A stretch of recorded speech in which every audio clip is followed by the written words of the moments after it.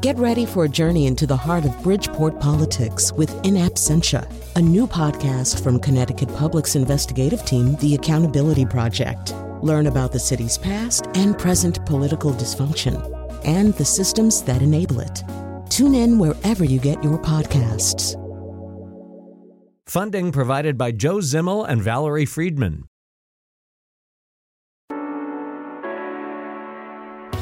This is Where We Live. I'm Lucy Nalpathanchel. Next Wednesday marks 50 years since the assassination of Martin Luther King Jr. This moment has historians, scholars, and others asking, where do we go from here? Coming up, we talk about race relations in America with UConn history professor Dr. Jeffrey Ogbar. Do you remember the day Dr. King was assassinated? What stands out to you when we look back at his legacy and the civil rights movement? That conversation later. First, National Geographic magazine has focused its entire April issue on race. Its editor-in-chief, Susan Goldberg, writes that coverage over the publication's 130-year history was often racist. Next month's special issue gives the magazine a chance to reconcile with its past and focus on efforts to accurately cover diverse people around the world. At the same time, National Geographic is credited with giving Americans and others a picture of the world long before traveling to exotic locales was possible or acceptable. Yet these glimpses into cultures many knew nothing about was limited because they were told from the perspective of white men, taking the photographs and writing the stories. Now, do you subscribe to National Geographic? What's your reaction to the magazine acknowledging its past? You can join the conversation today, 860-275-7266. You can email Where We Live at WNPR.org, and you can find us on Facebook and Twitter at Where We Live. I want to welcome to the show, on the phone with us, Dr. Catherine Lutz, professor of anthropology at Brown University's Watson Institute for International and Public Affairs. And back in 1993, she co-authored the book Reading National Geographic. Catherine, welcome to the show. Thanks so much for having me, Lucy. There's been a lot of coverage about what National Geographic has done with this special April issue. When you read the magazine at the front of it, the editor-in-chief, Susan Goldberg, writes that to rise above the racism of the past, we must acknowledge it. And it's the first time this particular magazine has looked back at its coverage, again, over more than a century, and talked about this very narrow lens that it provided its readers. What's your reaction to what they have done? Well, I think it's very, very late in the day for the Geographic to have acknowledged what their magazine did through so many years, which was to present a very distorted lens about people of color for a mainly white audience. You said the producers are mainly white males. The readers for many, many years were overwhelmingly white families, and I think what they are trying to do is good. I mean, in the sense that we need to think about every American institution's relationship to racism, whether it's the police or our government. But I think it's very, very late in the day. We wrote our book 25 years ago and looked at the kind of racial codes that were in the magazine, and there were those earlier, very ugly colonial era racial ideas, ugly and lazy people. But I think there was a more, and they acknowledged that in the apology. But more recently, for many decades in the post-colonial era, the pictures have other problems, which are also feeding into the idea of a natural racial inequality. You mentioned your book that you co-authored with Jane Collins. Again, it's called Reading National Geographic. And I'm curious why you decided to write that book back in the 90s, and what was National Geographic's reaction to it? Well, we wanted to write it after beginning to teach at a large state university where our students already had, we thought they were coming to our introduction to anthropology classes without much knowledge of the rest of the world, but they actually had, most of them, encountered a view of the world, an exotic, smiling view of not people of color around the world from the National Geographic magazine, we assumed, mainly. So we were interested in how they came to that idea, what they were learning from the magazine. We also were in the college pub when the United States invaded Grenada, and students cheered. And we also wanted to understand how had the National Geographic's positive, sort of rosy glass view of the world not prevented that kind of hostility towards people who were being attacked at that time. What about your relationship to the magazine? I mentioned for so long, this was a magazine that offered people, especially in this country, a glimpse into the big world out there. I mentioned you're an anthropologist. I'm curious, growing up, what was your relationship with the magazine? Oh, I'm white. I grew up in an all-white suburb in New Jersey, and the magazine came in as a kind of invitation to understand the rest of the world as again a comfortable, exciting place. So yeah, in some ways that was one of the roots of wanting to do anthropology, but it led me to a pretty distorted view of what was out there. Again, this notion of the family of man that the photographs were presenting seems innocent but in fact it's presenting us with a view of that doesn't have any history. The people in those photographs had no history presented to us. They were just typical folks from an African country, let's say. They weren't really in charge of their own future, and there was no conflict between the United States and those countries that could explain when the magazine finally did show some more difficult images of hunger and poverty. There was really nothing that the magazine had helped people do to understand the kinds of exploitation and other historical patterns that had resulted in those difficult situations that people were in. When did there begin to be a shift, not only in how National Geographic was covering these stories, again, looking at conflict and not just the pretty pictures, so to speak, but Susan Goldberg, again, the editor-in-chief, mentions that, even in the 70s, the magazine was ignoring the people of color in this particular nation and the challenges and struggles that were going on. I'm just curious when they started to shift from, again, when they first were founded back in 1888?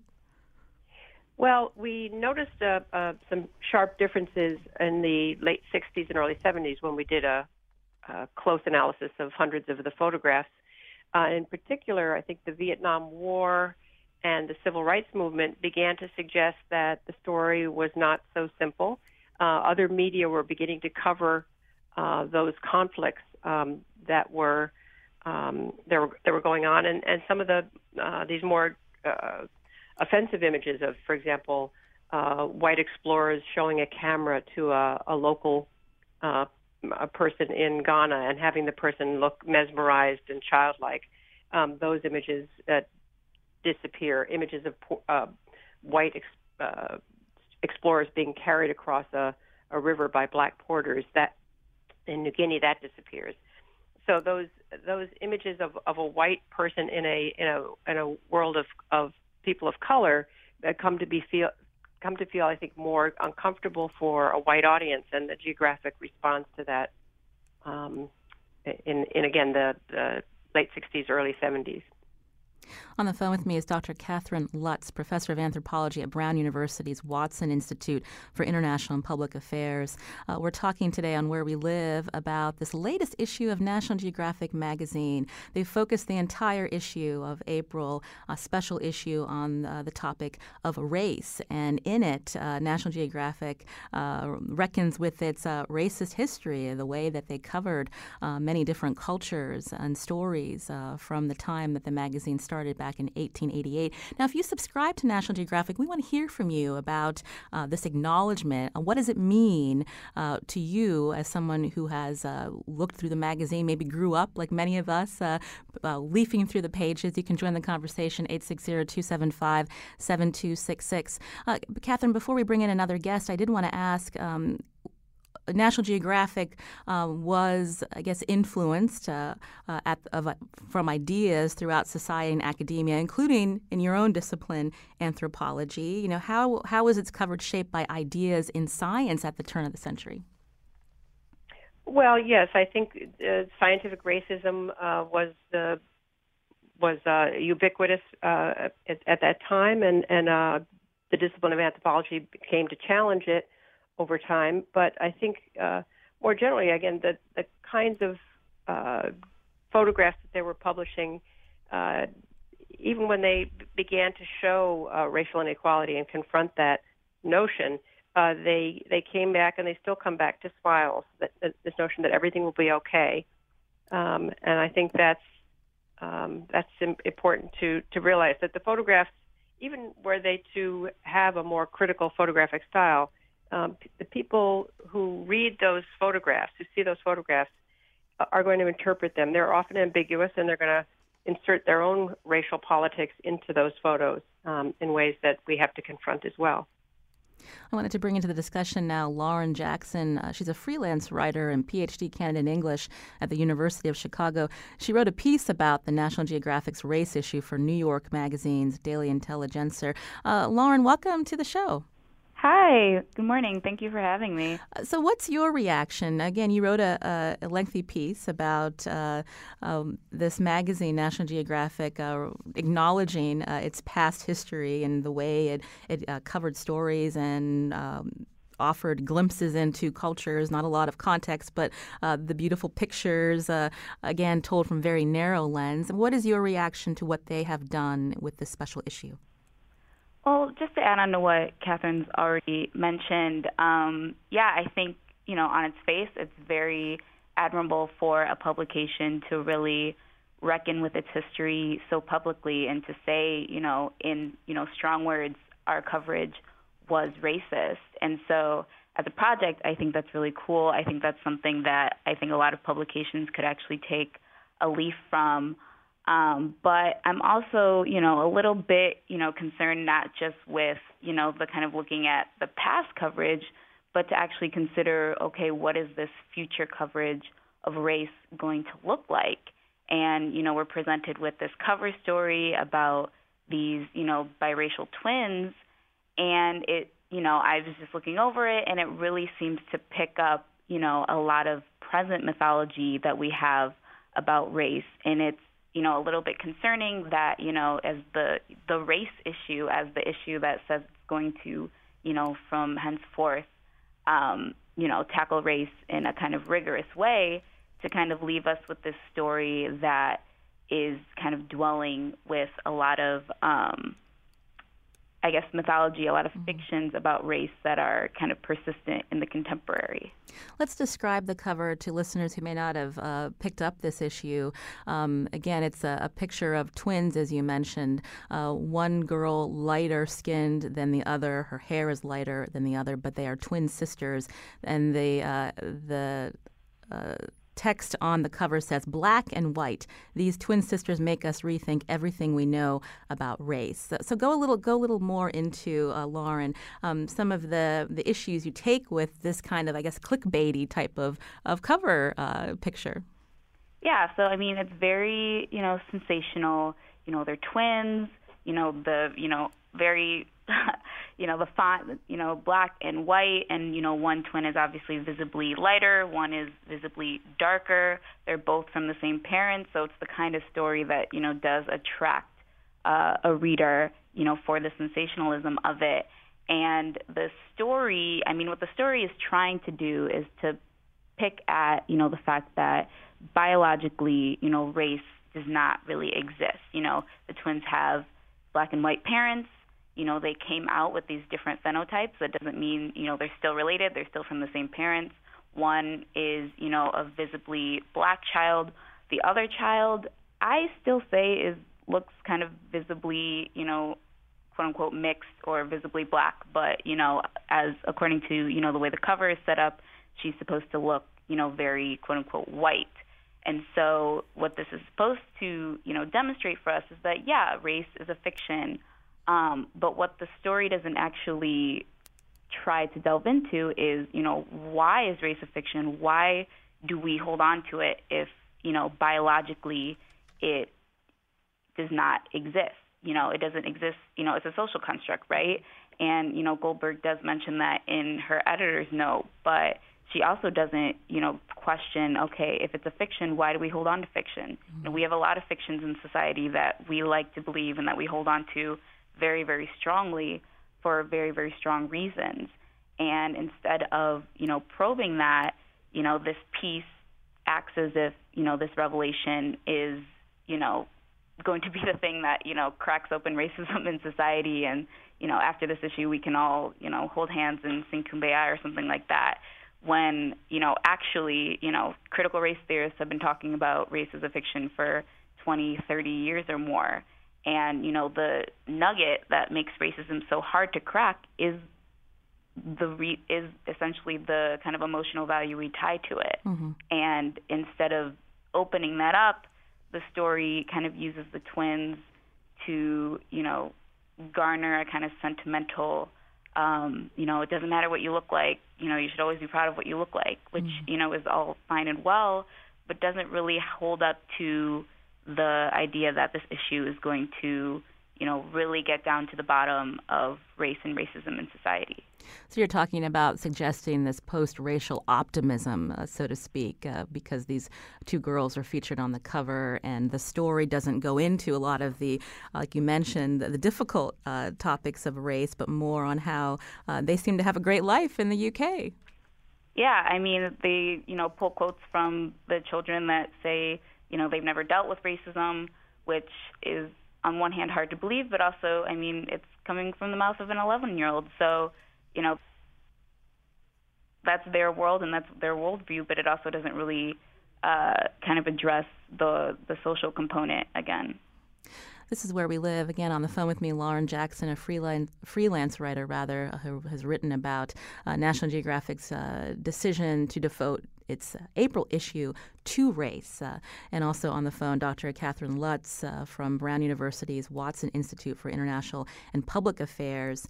I wanted to go back to you, Dr. Lutz, if we could talk a little bit about where does National Geographic go from here?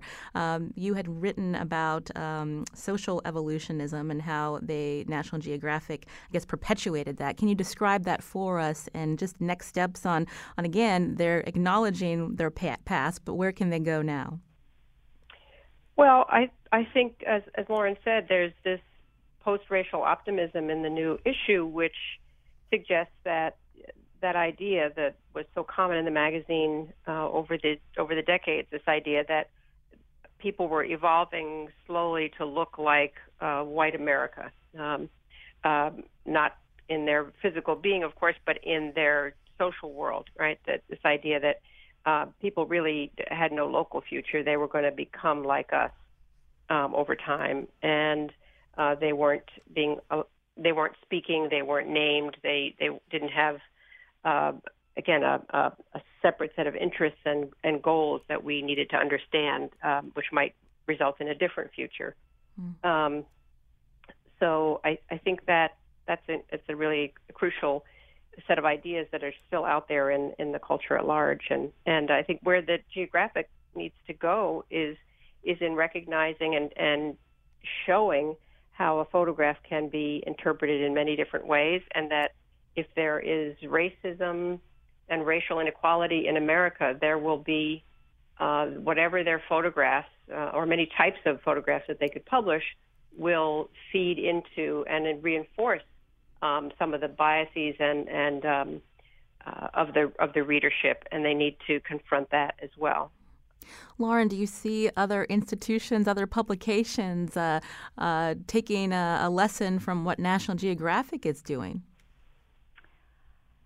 I think in, the wake of, this past fall and, all the information that's been, kind of revealed in, the hashtag Me Too movement, I think a lot of publications, have in a way, maybe not as, plainly put as National Geographic has, but I do think a lot of publications have been trying to kind of reevaluate, the way that they, cover issues of, race, gender, sexuality, and things like that. And, I definitely see it. I think it's kind of like a slow change. I think the more that, journalists and editors can engage with, the humanities with researchers, with people who have been thinking about this for, a lot longer than, an issue or, a season, the better, basically. And we should note, oftentimes, especially even in our newsroom, we talk about the right ways to cover our communities. And we hear about this after the election in many newsrooms, not reflecting the diversity of our nation. We're not just talking about skin color, but socioeconomic factors and where people come from. It's very important to have a varied staff to cover these communities as accurately as possible. And so I guess the jury's out if enough is being done in that realm. But I want to thank Lauren Jackson again, freelance writer, PhD candidate in English at the University of Chicago. We're going to tweet out a link to the piece she wrote about National Geographic's race issue for New York Magazine. Lauren, thank you so much. Thank you. Also, thanks to Catherine Lutz, Dr. Catherine Lutz, professor of anthropology at Brown University's Watson Institute for International and Public Affairs. She co-authored the book Reading National Geographic back in 1993. Dr. Lutz, we appreciate your time. Thank you. Thank you very much. This is Where We Live. I'm Lucy Nalpathanchel. Coming up, what is race anyway? We'll talk about the way scientists have shaped the concept of race, and we want to hear from you too. That's after the break, 860-275-7266.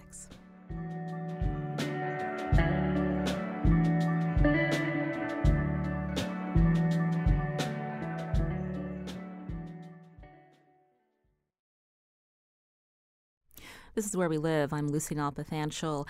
If race is a made-up concept, why is it so hard for society to let it go?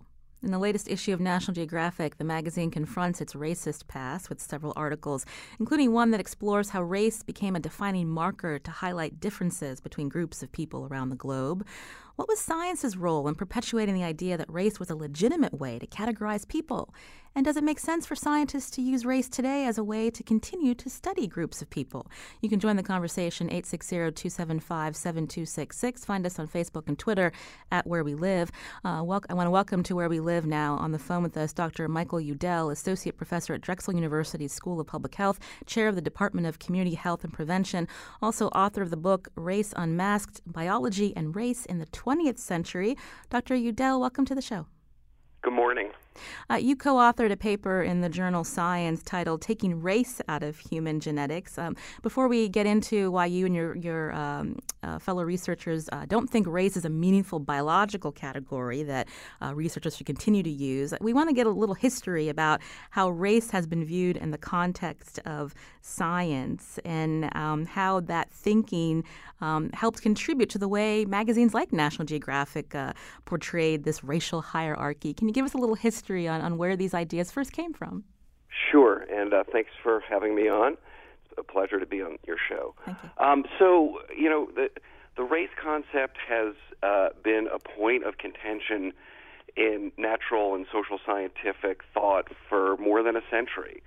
The idea that we can divide and classify humans by generally broad continental groups has been a tool for scientific analysis, dating back to the mid-19th century with the emergence of anthropological thinking in the United States, particularly the work of Dr. Samuel Morton, who believed that by studying human skulls, he could classify humans from white to African in a hierarchy of skull size, which directly related, in his view, his mistaken view, to intelligence. He believed that the cranial capacity of skulls was indicative of different intelligence levels between groups. In the late 19th, early 20th century, with the rise of eugenics and the belief that different races had very specific traits associated with them, both health-related and social and intellectual traits, was a very powerful force in not only American society, but throughout Europe and in other parts of the globe. But what's interesting is that around this time we see the first critiques of the idea that humans could be divided up pretty simply by continent, and critiques that those divisions reflected some innate characteristics or traits that were associated with those groups. And W.E.B. Du Bois who we generally think of as a great civil rights leader in the first half of the 20th century, as a founder of the NAACP, for example, was also a very important sociologist. He was the first African American to graduate with a PhD from Harvard, and went on to do a really important study in the late 1890s in Philadelphia, and he published a book about that called The Philadelphia Negro, in which he began an argument that he made over the course of his career that race was not simply a biological phenomenon, but reflected deep historical, social, and cultural factors that related to differential outcomes between populations of people. We have been struggling with Du Bois's vision for more than a century now, and Du Bois, instead of seeing race as accounting for differences between groups, believed that social conditions largely accounted for those. In the 1930s and 40s, Theodosius Dobzhansky, who was a leading evolutionary biologist at the time, rethought the way in which race was utilized in modern genetics and evolutionary thinking, and did so to push back against these eugenic ideas that I mentioned earlier, that there were these simple types of peoples and populations that could be easily characterized. But Dobzhansky thought that he could use race as a method, and he recognized that race was not hierarchical, that race was a way to measure differences between populations. And for him, there could be one race or there could be many races. Race didn't follow the usual white-black and other group trajectory that we tend to think of race still to this day. And Dobzhansky stood by his thinking for a couple of decades, but in the late 1950s and early 1960s, as he saw the civil rights movement rise, as he had some pretty intense disagreements with his colleagues about the nature of race and racial differences, he called for genetics and evolutionary biologists to rethink the way in which scientists thought about human difference and the way they characterized human difference, because he came to realize that the social and scientific ways people thought about race were ultimately inseparable, and that science was a social endeavor too, and that, considering the use of racial groups in science would always be sullied by broader social thinking about race and racial groups. Dr. Udell, I don't want to run out of time, but if race isn't a good proxy, what's a better way to study people? So in our paper in Science that was published a few years ago, we argue two things. One, we argue that scientists should be thinking about other categories like ancestry and population to look at, differences between groups of people. We recognize that, population geneticists study human populations and look at the frequency of traits between those populations that vary between groups. Race is not a good proxy for understanding the way in which those traits vary. Looking more closely at smaller population groups or ancestry, which is a process-based concept which understands one's genomic heritage or genetic heritage, essentially the sum of who we are and the genes that make us who we are, rather than race, which is a pattern-based concept where we are either assigned or assumed to be in one racial group or another. We believe that's the path forward. But what we've proposed in our paper and the work that we've been doing since is that we are calling for the National Institutes of Health and the National Academies of Science to come together to bring social and natural scientists together for a consensus study to help geneticists and social scientists think about how to use categories for classifying difference in a way that's clear and consistent and doesn't recapitulate these old and outdated categories of difference that is the race concept. I believe your paper was published back in 2016. What has been the pushback? So, things have moved along, but slowly. There was a meeting at NIH in the fall of 2016 to discuss what could be done. And there were some interesting ideas that came out of that meeting, including pushing the National Institutes of Health to include social determinants data, that is non-racial data, things like education level, zip code, other variables that influence health during the lifespan, and having NIH include that in what's called the enrollment inclusion form, which is part of what data needs to be collected as part of NIH studies.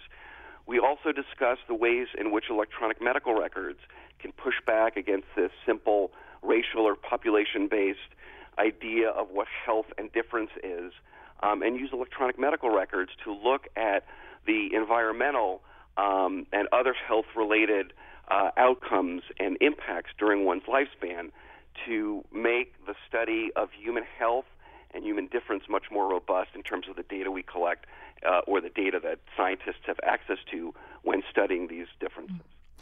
Tell us a little bit again. We know about the Human Genome Project back in the early 2000s, identifying mapping all of our genes. How did that project and what it found out about the relationship between genetics and race impact this conversation we're having today?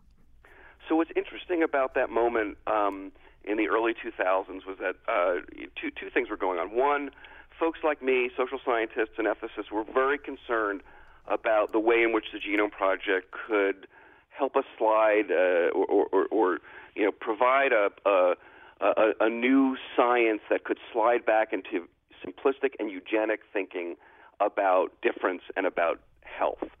The other thing that happened was that scientists, many scientists, not all, including Craig Venter, who was then president of Celera Genomics, one of the two leaders in genomic research at the time, and Francis Collins, who's now head of the National Institutes of Health, but was then head of the National Human Genome Research Institute. Both of them were very clear in saying that race is not a scientific concept and is a poor proxy for understanding the relationship between humans and their genes. But what's happened since is that we've actually seen a significant increase in the use of race as a classificatory tool in scientific study. And I think what's happened is that scientists are really looking to solve the challenges, particularly around health disparities, that are real. But geneticists, have tools that relate to genes, and they're not necessarily looking at the broader, social and environmental impacts of health that impact health. And we need to help them do that.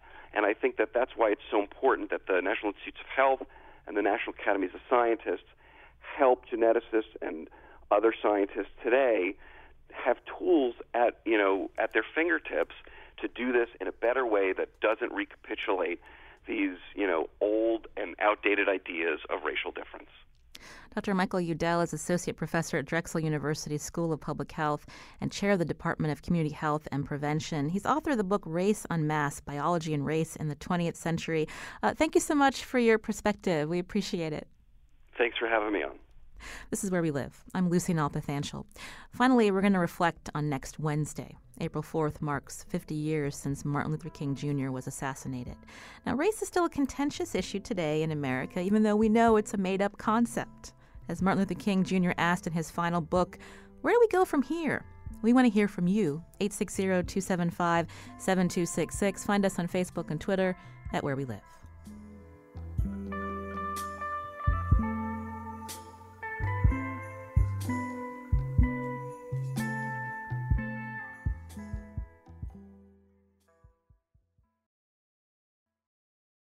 This is Where We Live. I'm Lucy Nalpathanchel. Coming up tomorrow, before Women's History Month draws to a close, we'll draw your attention to a Connecticut native who was involved in the civil rights movement, Constance Baker Motley. On the next Where We Live, we'll look at Motley's lasting impact as an African-American lawyer, politician, and judge. Now, today we've been talking about race this hour. Now, racial equality was at the root of the civil rights movement in America. Martin Luther King Jr. was one of the movement's most notable leaders. He was killed April 4th, 1968. Now, do you remember the day he was assassinated? Have your family members talked about that moment in history? Have you thought about Dr. King's legacy today? We want to hear from you. Join the conversation, 860-275-7266. I want to welcome to the show, in studio with me now, Dr. Jeffrey Ogbar, professor of history at the University of Connecticut. Thanks for coming in. It's a pleasure to be here. Thank you. So we're talking about this today in an hour where we're talking about race, but we know next Wednesday is 50 years since the assassination of Dr. King. You're probably too young to remember that, but tell me what your relatives have mentioned about that time. So, yes, I was born a year after Dr. King's assassination, but my parents were married in '67 and newlyweds in Chicago. And my mother tells a story that they went out to dinner on April 4th, and they were coming out and they were having a leisurely stroll through the streets of Chicago, and they saw someone whom they didn't know, who was distraught, and stopped them and told them that Dr. King had been assassinated. And my mother said that she immediately started to cry, and my father comforted her. And so that was her experience. And my father had come out of the military. He was in the Air Force for some years. He was born and bred in Chicago, went to California. He was in Northern California where he was stationed. And he served during Vietnam. And he later told me that he left tanks and guns and military to come home to tanks and guns and military in his streets. So as a child hearing these stories, when I say coming home to tanks and military is because Chicago, like many cities across the United States, there were cases of urban unrest. So over 125 cities exploded, Hartford among them. And so there were places where the National Guard, of course, was called out, and Washington, D.C. was on fire and so on. And so these are some of the things. And so I did hear stories. And later, as a professionally trained historian who studies this period, I would reflect on some of these stories in ways I didn't quite as a child, and they sort of have greater meaning. Mm-hmm. Yeah.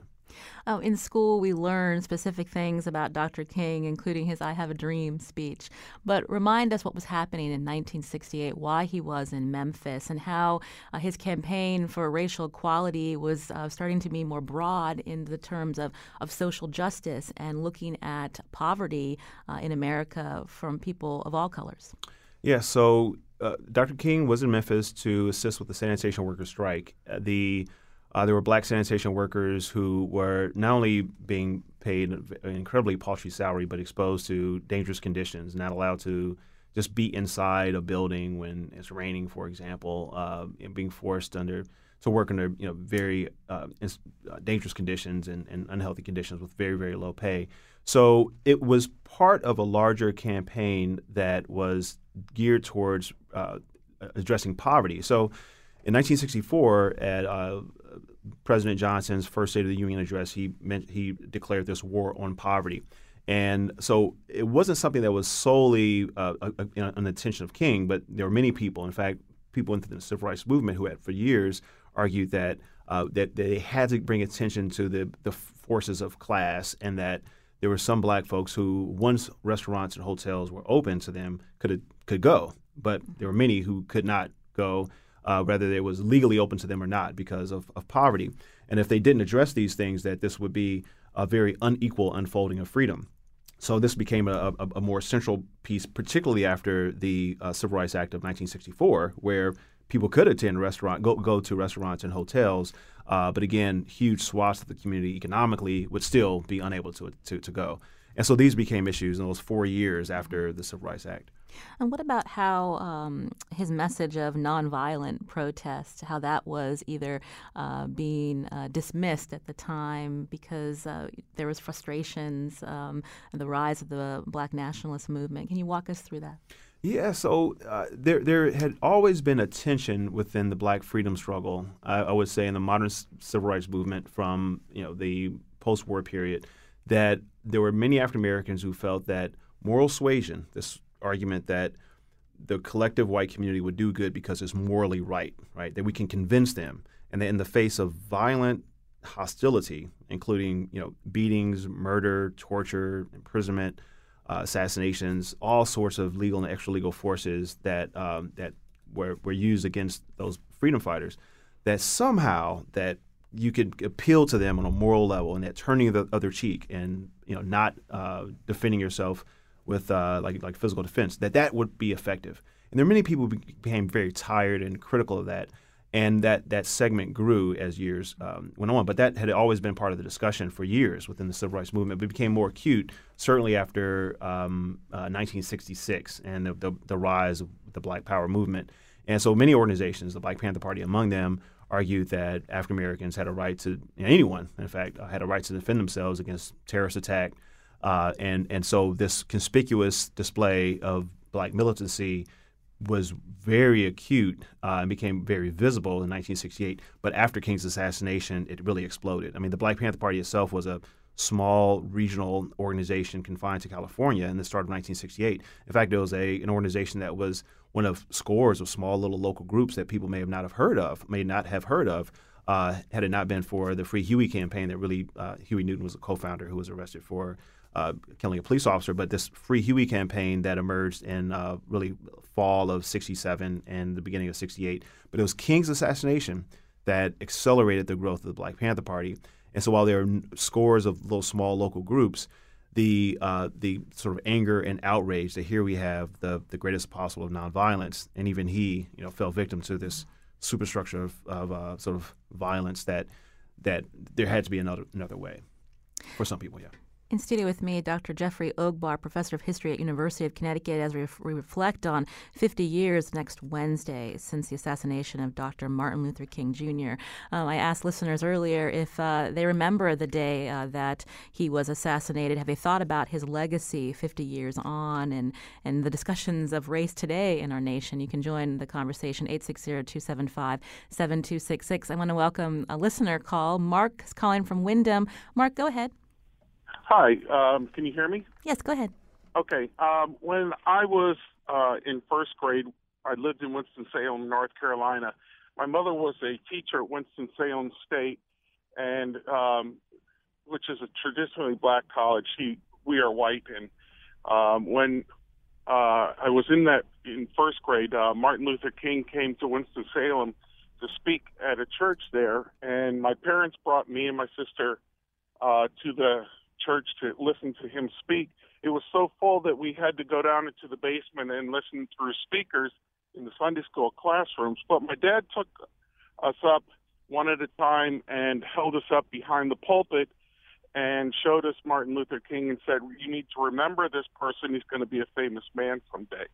And then fast forward to when he was shot, I was sitting in my parents' bedroom watching TV there, and it came over the news that he was shot, and it was very distressing to me because over that time I remembered him and heard him on the news, and I thought of him as, this is my Martin Luther King. Who shot my Martin Luther King? I was probably 11 or 12 at that time, and so I just wanted to share that story with you. Thank you, Mark, for calling in today. Obviously, a lot of emotion from many people when they think about Martin Luther King Jr. and what he stood for and how his life was ended in this way. This is, I guess, too big of a question, with only a few minutes left to go in our show, Jeffrey. But when we look at race relations today and we look at Dr. King's legacy, I'm just curious what your opinion is of the conversations we're having in these recent months, and what you think Dr. King would have thought about the conversations we're still having in 2018 about race. So I think that in many ways King would be pleased and in many ways disappointed. So we have a very uneven unfolding of freedom. Just historically, it's sort of not an easy linear process, whether we're looking at race, class, gender, ethnicity, in all sorts of ways. And I think that there's no way you get around the fact that there have been these incredibly important and meaningful strides, right? When you look at the declines of everything. So for mortality rates, increases in life expectancy, increases in high school graduation rates, and actually decreases of poverty rates and so on. So In the beginning of 1960, the majority, over half of African Americans were in poverty. Now we have a historic low of 22%. So you have those sorts of differences, but you also have mass incarceration, which is something that is I would argue perhaps the greatest moral dilemma that we have, along with not having health care for all citizens. We're talking about life here, with from babies being born and the protection of their mothers and everything that happens till death. But you think about, in the history of the planet, and there's been no peacetime country that has incarcerated more of its citizens than the United States by just raw numbers and in terms of proportion. And the infractions and the hyper-punitive way in which this disproportionately affects black people is something that we all should be alarmed. I'm sure King, if he were here, he would be, alarmed and perhaps, deeply disenchanted with that. So I think that there are these measurements that we can say, hey, these are some good things, like elected officials from 1964. There's the Voting Rights Act. The Civil Rights Act was passed. We have a 7-fold increase of black elected officials. But we also have these other concerns that we have been dealing with for a very long time, like again, poverty and the sort of the intractable nature of it. But it's again decreased significantly. Mm-hmm. So we no longer have these laws that codify racism and segregation, but we have institutional racism, where people of color are held back from access to quality education because of where they live, or hard to get particular jobs because of where they live and where they come from. You mentioned mass incarceration, but there is a split in this country. Again, if we think that we're a lot better than we were in the 1960s, but not everyone experiences racism today. So to some, they don't think it exists. Well, I mean, so I tell the story that I was born in the south side of Chicago. And then we moved to Compton, California when I was in first grade. And I was raised in South Central LA primarily. And I might not have been called the N-word, but my life was inextricably tied to the effects of institutionalized white supremacy. Although I was born in 1969, right? Those communities were not accidentally sort of created, right? Just by chance, you have the largest contiguous black community concentrated in this little segment of the state of Illinois, right? This was a process that was done on a federal, state, and local level with public and private interests in the larger white community to create something like South Central LA or the South Side of Chicago. And so there, in many ways, you have a sort of system that's sort of wound up and you could just let it go and it sort of operates. And so there's no way you can get around that sort of thing. But also when you think of schools, in the LA Unified School District, we had schools like Windsor Hills, which, Taft High, which was in Windsor Hills, which was, perhaps the richest public high school in LA. And then you have schools like, Manual Arts or Locke in South Central that were, grossly underfunded in comparison, or Garfield High in East Los Angeles with a largely Chicano population. So there are ways in which, racism created certain spaces where you have huge class disadvantages and advantages. And then we could take away the laws, but those communities are there with institutions still in place that will perpetuate those very disparities that we lamented, a few years earlier when they were codified in law.